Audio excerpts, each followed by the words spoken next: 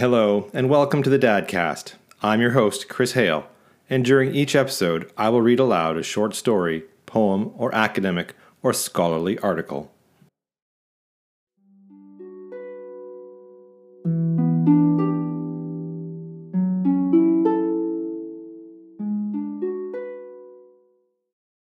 Octavia Butler, Speech Sounds. There was trouble aboard the Washington Boulevard bus. Rye had expected trouble sooner or later in her journey. She would put off going until loneliness and hopelessness drove her out. She believed she might have one group of relatives left alive, a brother and his 2 children 20 miles away in Pasadena. That was a day's journey one way, if she were lucky. The unexpected arrival of the bus as she left her Virginia road home had seemed to be a piece of luck, until the trouble began. 2 young men were involved in a disagreement of some kind, or more likely, a misunderstanding. They stood in the aisle, grunting and gesturing at each other, each in his own uncertain T-stance as the bus lurched over the potholes. The driver seemed to be putting some effort into keeping them off balance. Still, their gestures stopped just short of contact, mock punches, hand games of intimidation to replace lost curses.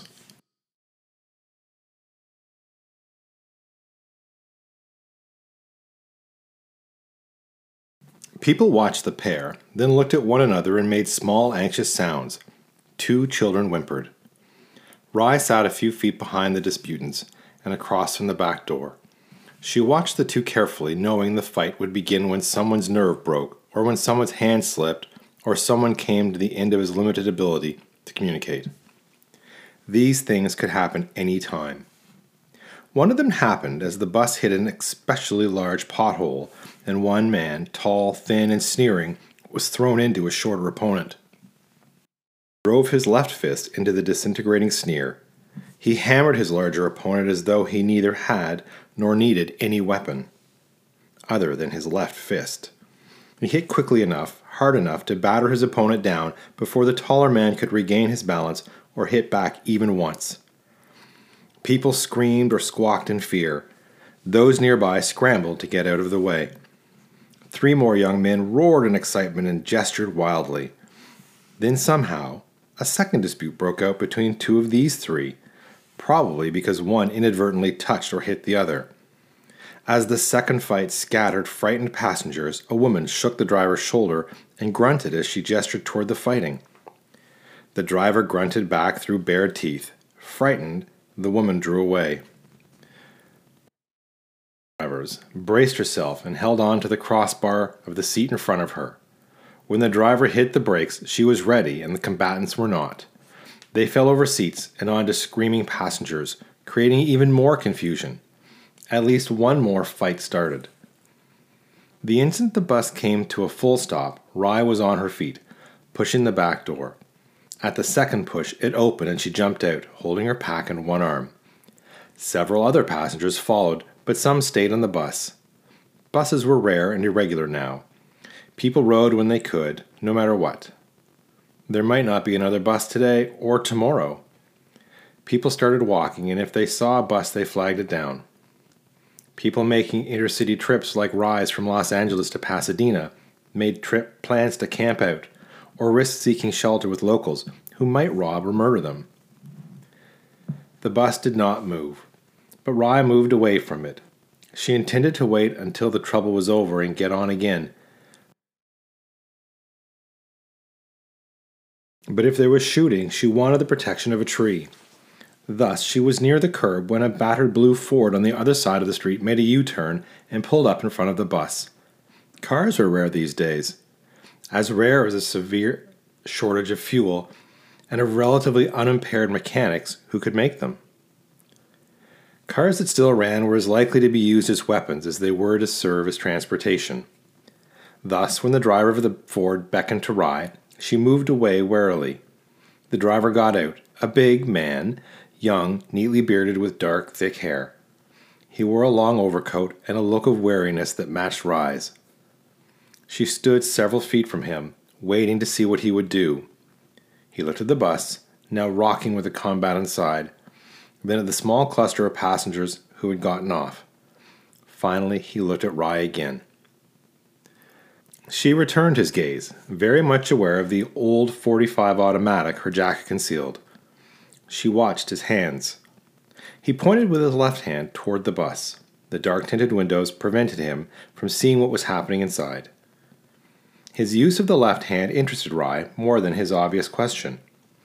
Left-handed people tended to be less impaired, more reasonable in comprehending, less driven by frustration, confusion, and anger. She imitated his gesture, pointing toward the bus with her own left hand, then punching the air with both fists. The man took off his coat, revealing a Los Angeles Police Department uniform, complete with baton and service revolver. Rye took another step back from him. There was no more LAPD, no more any large organization, governmental or private. There were neighborhood patrols and armed individuals. That was all. The man took something from his coat pocket, then threw the coat into the car. Then he gestured Rye back toward the rear of the bus. He had something made of plastic in his hand. Rye did not understand what he wanted until he went to the rear door of the bus and beckoned her to stand there. She obeyed mainly out of curiosity. Cop or not, maybe he could do something to stop the stupid fighting. He walked around the front of the bus to the street side where the driver's window was open. There, she thought she saw him throw something into the bus. She was still trying to peer through the tinted glass when people began stumbling out the rear door, choking and weeping. Gas. Rye caught an old woman who would have fallen, lifted two little children down when they were in danger of being knocked down and trampled. She could see the bearded man helping people at the front door. She caught a thin old man shoved out by one of the combatants. Staggered by the old man's weight, she was barely able to get out of the way as the last of the young men pushed his way out. This one, bleeding from nose and mouth, stumbled into another, and they grappled blindly, still sobbing from the gas. The bearded man helped the bus driver out through the front door, though the driver did not seem to appreciate his help. For a moment, Rye thought there would be another fight. The bearded man stepped back and watched the driver gesture threateningly, watched him shout in wordless anger. The bearded man stood still, made no sound, refused to respond to clearly obscene gestures. The least impaired people tended to do this. Stand back unless they were physically threatened, and let those with less control scream and jump around. It was as though they felt it beneath them to be as touchy as the less comprehending. This was an attitude of superiority, and that was the way people like the bus driver perceived it. Such superiority was frequently punished by beatings, even by death. Rye had had close calls of her own. As a result, she never went unarmed. And in this world, where the only likely common language was body language, being armed was often enough. She had rarely had to draw her gun or even display it. The bearded man's revolver was on constant display. Apparently that was enough for the bus driver. The driver spat in disgust, glared at the bearded man for a moment longer, then strode back to his gas-filled bus. He stared at it for a moment, clearly wanting to get in, but the gas was still too strong. Of the windows, only his tiny driver's window actually opened. The front door was open, but the rear door would not stay open unless someone held it. Of course, the air conditioning had failed long ago. The bus would take some time to clear. It was the driver's property, his livelihood. He had pasted old magazine pictures of items he would accept as fare on its sides. Then he would use what he collected to feed his family or to trade. If his bus did not run, he did not eat. On the other hand, if the inside of his bus was torn apart by senseless fighting, he would not eat very well either. He was apparently unable to perceive this. All he could see was that it would be some time before he could use his bus again. He shook his fist at the bearded man and shouted. There seemed to be words in his shout, but Rye could not understand them. She did not know whether this was his fault or hers. She had heard so little coherent human speech for the past 3 years, she was no longer certain how well she recognized it. no longer certain of the degree of her own impairment. The bearded man sighed. He glanced toward his car, then beckoned to Rye. He was ready to leave, but he wanted something from her first. No, he wanted her to leave with him. Risk getting into his car when, in spite of his uniform, law and order were nothing? Not even words any longer. She shook her head in a universally understood negative, but the man continued to beckon. She waved him away. He was doing what the less impaired rarely did, drawing potentially negative attention to another of his kind. People from the bus had begun to look at her. One of the men who had been fighting tapped another on the arm, then pointed from the bearded man to Rye, and finally held up the first two fingers of his right hand as though giving 2/3 of a Boy Scout salute. The gesture was very quick, its meaning obvious even at a distance. She had been grouped with the bearded man. Now what? The man who had made the gesture started toward her. She had no idea what he intended, but she stood her ground. The man was half a foot taller than she was, and perhaps 10 years younger. She did not imagine she could outrun him, nor did she expect anyone to help her if she needed help. The people around her were all strangers. She gestured once, a clear indication to the man to stop. She did not intend to repeat the gesture. Fortunately, the man obeyed. He gestured obscenely, and several other men laughed. Loss of verbal language has spawned a whole new set of obscene gestures. The man with stark simplicity had accused her of sex with the bearded man and had suggested she accommodate the other men present, beginning with him. Rye watched him warily. People might very well stand by and watch if he tried to rape her. They would also stand and watch her shoot him. Would he push things that far? He did not. After a series of obscene gestures that brought him no closer to her, he turned contemptuously and walked away. And the bearded man still waited. He had removed his service revolver, holster and all. He beckoned again, both hands empty. No doubt his gun was in the car and within easy reach, but his taking it off impressed her. Maybe he was all right. Maybe he was just alone. She had been alone herself for 3 years. The illness had stripped her, killing her children one by one, killing her husband, her sister, her parents. The illness, if it was an illness, had cut even the living off from one another. As it swept over the country, people hardly had time to lay blame on the Soviets, though they were falling silent along with the rest of the world, on a new virus, a new pollutant, radiation, divine retribution. The illness was stroke swift in the way it cut people down, and stroke-like in some of its effects. But it was highly specific. Language was always lost or severely impaired. It was never regained. Often there were also perhaps paralysis, intellectual impairment, death. Rye walked toward the bearded man, ignoring the whistling and applauding of two of the young men and their thumbs-up signs to the bearded man. If he had smiled at them or acknowledged them in any way, she would almost certainly have changed her mind. If she had let herself think of the possible deadly consequences of getting into a stranger's car, she would have changed her mind. Instead, she thought of the man who lived across the street from her. He rarely washed since his bout with the illness, and he had gotten into the habit of urinating wherever he happened to be. He had 2 women already, one tending each of his large gardens.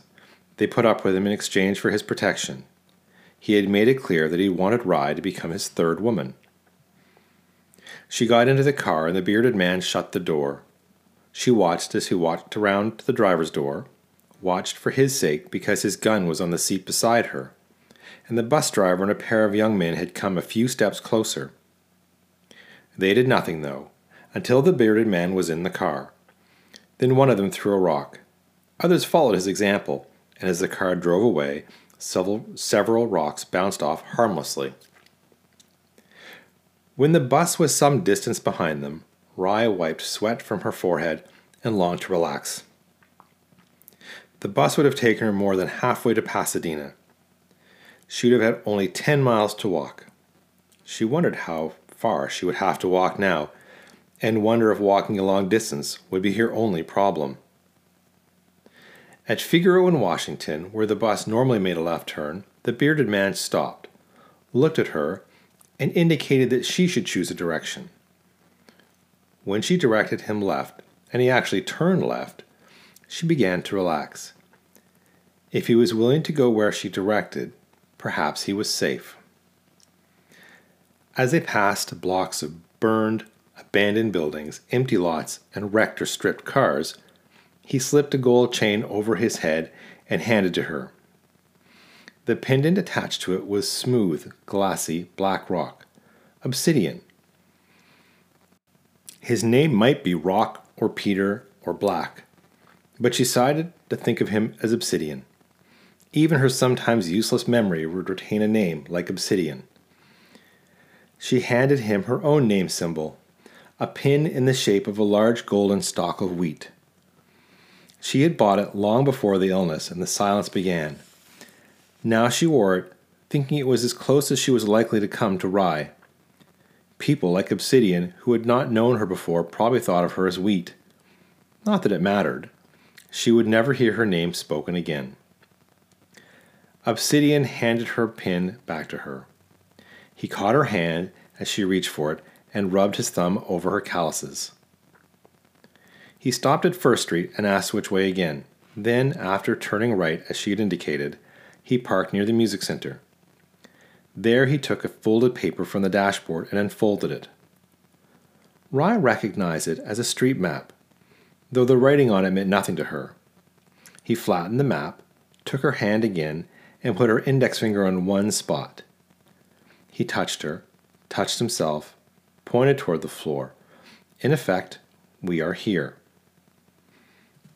She knew he wanted to know where she was going. She wanted to tell him, but she shook her head sadly. She had lost reading and writing. That was her most serious impairment and her most painful. She had taught history at UCLA. She had done freelance writing. Now she could not even read her own manuscripts.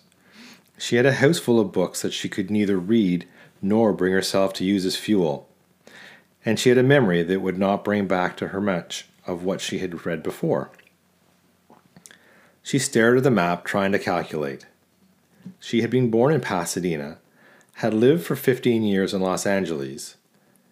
Now she was near LA Civic Center. She knew the relative positions of the two cities, knew streets, directions, even knew to stay away from freeways which might be blocked by wrecked cars and destroyed overpasses.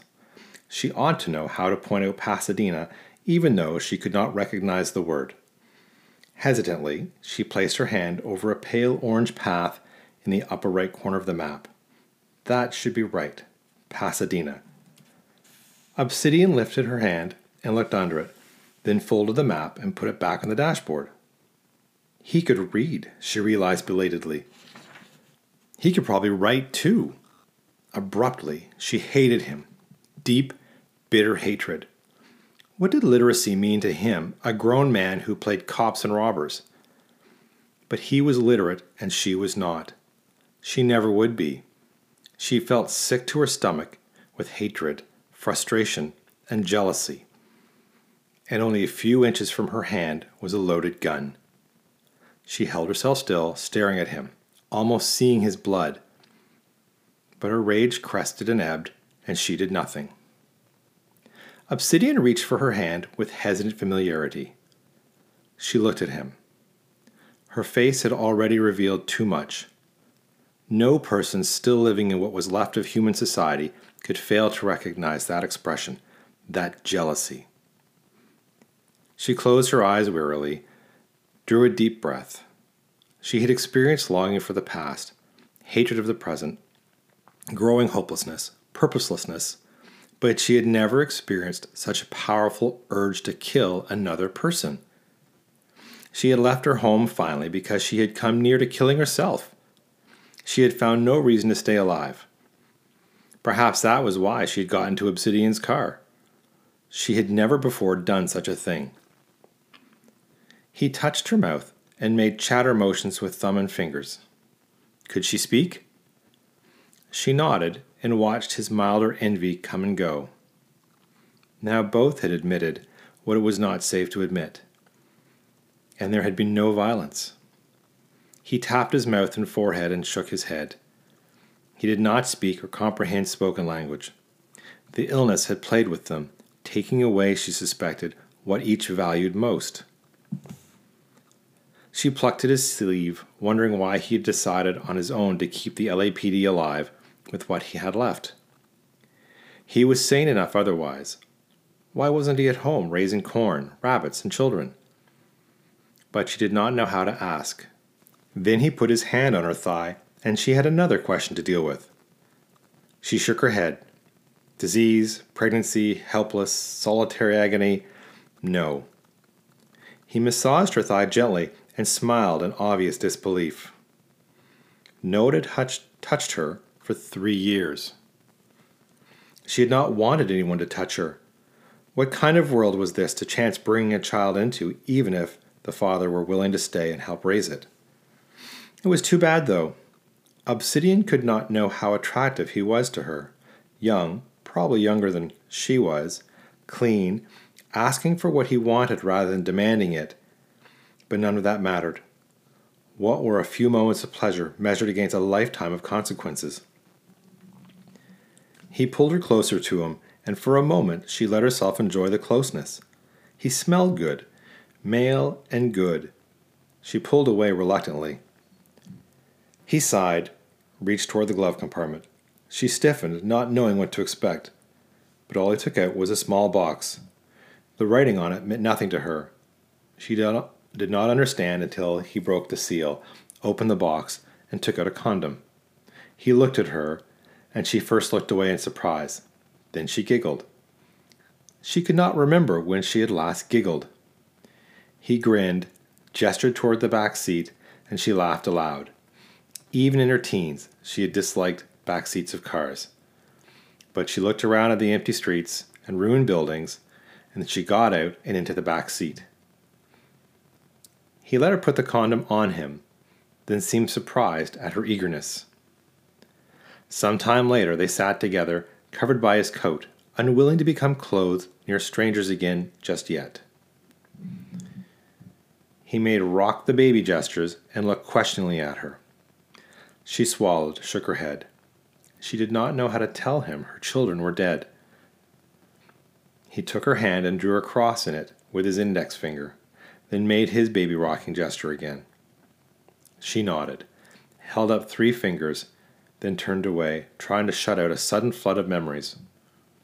She had told herself that the children growing up now were to be pitied. They would run through the downtown canyons with no real memory of what the buildings had been or even how they had come to be. Today's children gathered books as well as wood to be burned as fuel. They ran through the streets chasing one another and hooting like chimpanzees. They had no future. They were now all they would ever be. He put his hand on her shoulder, and she turned suddenly, fumbling for his small box, then urging him to make love to her again. He could give her forgetfulness and pleasure. Until now, nothing had been able to do that. Until now, every day had brought her closer to the time when she would do what she had left home to avoid doing, putting her gun in her mouth and pulling the trigger. She asked Obsidian if he would come home with her, stay with her. He looked surprised and pleased once he understood, but he did not answer at once. Finally, he shook his head, as she had feared he might. He was probably having too much fun playing cops and robbers and picking up women. She dressed in silent disappointment, unable to feel any anger toward him. Perhaps he had already had a wife and a home. That was likely. The illness had been harder on men than on women, had killed more men, had left male survivors more severely impaired. Men like Obsidian were rare. Women either settled for less or stayed alone. If they found an Obsidian, they did what they could to keep him. Rye suspected he had someone younger, prettier, keeping him. He touched her while she was strapping her gun on and asked her with a complicated series of gestures whether it was loaded. She nodded grimly. He patted her arm. She asked once more if he would come home with her, this time using a different series of gestures. He seemed hesitant. Perhaps he could be courted. He got out and into the front seat without responding. She took her place in front again, watching him. Now he plucked at his uniform and looked at her. She thought she was being asked something, but did not know what it was. He took off his badge, tapped it with one finger, then tapped his chest. Of course. She took the badge from his hand and pinned her wheat stalk to it. If playing cops and robbers was his only insanity, let him play. She would take him, uniform and all. It occurred to her that she might eventually lose him to someone he would meet as he had met her, but she would have him for a while. He took the street map down again, tapped it, pointed vaguely northeast toward Pasadena, then looked at her. She shrugged, tapped his shoulder, then her own, and held up her index finger and second fingers tight together, just to be sure. He grasped the two fingers and nodded. He was with her. She took the map from him and threw it onto the dashboard. She pointed back southwest, back toward home. Now he did not have to go to Pasadena. Now she could go on having a brother there and 2 nephews, 3 right-handed males. Now she did not have to find out for certain whether she was alone as she feared. Now she was not alone. Obsidian took Hill Street north, then Washington west, and she leaned back, wondering what it would be like to have someone again. What she had scavenged, what she had preserved, and what she grew, there was easily enough food for them. There was certainly room enough in a 4-bedroom house. He could move his possessions in. Best of all, the animal across the street would pull back and possibly not force her to kill him. Obsidian had drawn her close to him, and she had put her head on his shoulder when suddenly he braked hard, almost throwing her off the seat. Out of the corner of her eye, she saw that someone had run across the street in front of the car. One car on the street, and someone had to run in front of it. Straightening up, Rye saw that the runner was a woman, fleeing from an old frame house to a boarded-up storefront. She ran silently, but the man who followed her, a moment later, shouted what sounded like garbled words as he ran. He had something in his hand, not a gun, a knife perhaps. The woman tried a door, found it locked, looked around desperately, finally snatched up a fragment of glass broken from the storefront window. With this, she turned to face her pursuer. Rye thought she would be more likely to cut her own hand than to hurt anyone else with the glass. Obsidian jumped from the car, shouting. It was the first time Rye had heard his voice, deep and hoarse from disuse. He made the same sound over and over, the same way speechless people did. Da! Da! Da! Rye got out of the car as Obsidian ran toward the couple. He had drawn his gun. Fearful, she drew her own and released the safety. She looked around to see who else might be attracted to the scene. She saw the man glance at Obsidian, then suddenly lunge at the woman. The woman jabbed his face with her glass, but he caught her arm and managed to stab her twice before Obsidian shot him. The man doubled, then toppled, clutching his abdomen. Obsidian shouted, then gestured Rye over to help the woman. Rye moved to the woman's side, remembering that she had little more than bandages and antiseptic in her pack. But the woman was beyond help. She had been stabbed with a long, slender boning knife. She touched Obsidian to let him know the woman was dead. He had bent to check the wounded man who lay still and also seemed dead. But as Obsidian looked around to see what Rye wanted, the man opened his eyes. Face contorted, he seized Obsidian's just holstered revolver and fired. The bullet caught Obsidian in the temple and he collapsed.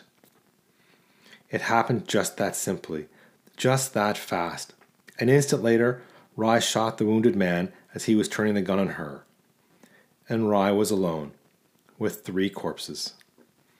She knelt beside Obsidian, dry-eyed and frowning, trying to understand why everything had suddenly changed. Obsidian was gone. He had died and left her, like everyone else. Two very small children came out of the house from which the man and woman had run, a boy and a girl perhaps 3 years old. Holding hands, they crossed the street toward Rye. They stared at her, then edged past her and went to the dead woman. The girl shook the woman's arm, though trying to wake her. This was too much. Rye got up, feeling sick to her stomach with grief and anger. If the children began to cry, she thought she would vomit. They were on their own, those two kids. They were old enough to scavenge. She did not need any more grief. She did not need a stranger's children who would grow up to be hairless chimps. She went back to the car. She could drive home at least. She remembered how to drive. The thought that Obsidian should be buried occurred to her before she reached the car, and she did vomit. She had found and lost the man so quickly. It was as though she had been snatched from the comfort and security and given a sudden, inexplicable beating. Her head would not clear. She could not think. Somehow, she made herself go back to him, look at him. She found herself on her knees beside him with no memory of having knelt. She stroked his face, his beard. One of the children made a noise, and she looked at them, at the woman who was probably their mother. The children looked back at her, obviously frightened. Perhaps it was their fear that reached her finally. She had been about to drive away and leave them. She had almost done it, almost left 2 toddlers to die. Surely there had been enough dying. She would have to take the children home with her. She would not be able to live with any other decision. She looked around for a place to bury 3 bodies, or 2. She wondered if the murderer were the children's father. Before the silence, the police had always said some of the most dangerous calls they went out on were domestic disturbance calls. Obsidian should have known that. Not that the knowledge would have kept him in the car. It would not have held her back either. She could not have watched the woman murdered and done nothing. She dragged Obsidian toward the car. She had nothing to dig with her, and no one to guard her while she dug. Better to take the bodies with her and bury them next to her husband and her children. Obsidian would come home with her after all. When she had gotten him onto the floor in the back, she returned for the woman. The little girl, thin, dirty, solemn, stood up and unknowingly gave Rye a gift. As Rye began to drag the woman by her arms, the little girl screamed, "No!" Rye dropped the woman and stared at the girl. "No!" the girl repeated. She came to stand beside the woman. "Go away," she told Rye. "Don't talk," the little boy said to her. There was no blurring or confusing of sounds. Both children had spoken, and Rye had understood. The boy looked at the dead murderer and moved further from him. He took the girl's hand. "Be quiet," he whispered. Fluent speech. Had the woman died because she could talk and had taught her children to talk? Had she been killed by a husband's festering anger or by a stranger's jealous rage? And the children, they must have been born after the silence. Had the disease run its course then? Or were these children simply immune? Certainly they had had time to fall sick and silent. Rye's mind leapt ahead. What if children of 3 or fewer years were safe and able to learn language? What if all they needed were teachers and protectors? Rye glanced at the dead murderer. To her shame, she thought she could understand some of the passions that must have driven him, whomever he was. Anger, frustration, hopelessness, insane jealousy. How many more of him were there? People willing to destroy what they could not have. Obsidian had been the protector, had chosen that role for who knew what reason. Perhaps putting on an obsolete uniform and patrolling the empty streets had been what he did instead of putting a gun into his mouth. And now that there was something worth protecting, he was gone. She had been a teacher, a good one. She had been a protector too, though only of herself. She had kept herself alive when she had no reason to live. If the illness let these children alone, she could keep them alive. Somehow, she lifted the dead woman into her arms and placed her on the back seat of the car. The children began to cry, but she knelt on the broken pavement and whispered to them, fearful of frightening them with the harshness of her long unused voice. "It's all right," she told them. "You're going to come with us too. Come on." She lifted them both, one on each arm. They were so light. Had they been getting enough to eat? The boy covered her mouth with his hand, but she moved her face away. "It's all right for me to talk," she told him. "As long as no one's around, it's all right." She put the boy down on the front seat of the car, and he moved over without being told to make room for the girl. When they were both in the car, Rye leaned against the window, looking at them. Seeing that they were less afraid now, that they watched her with at least as much curiosity as fear. "I'm Valerie Rye," she said, savoring the words. "It's all right for you to talk to me." The end. This story was published in 1983.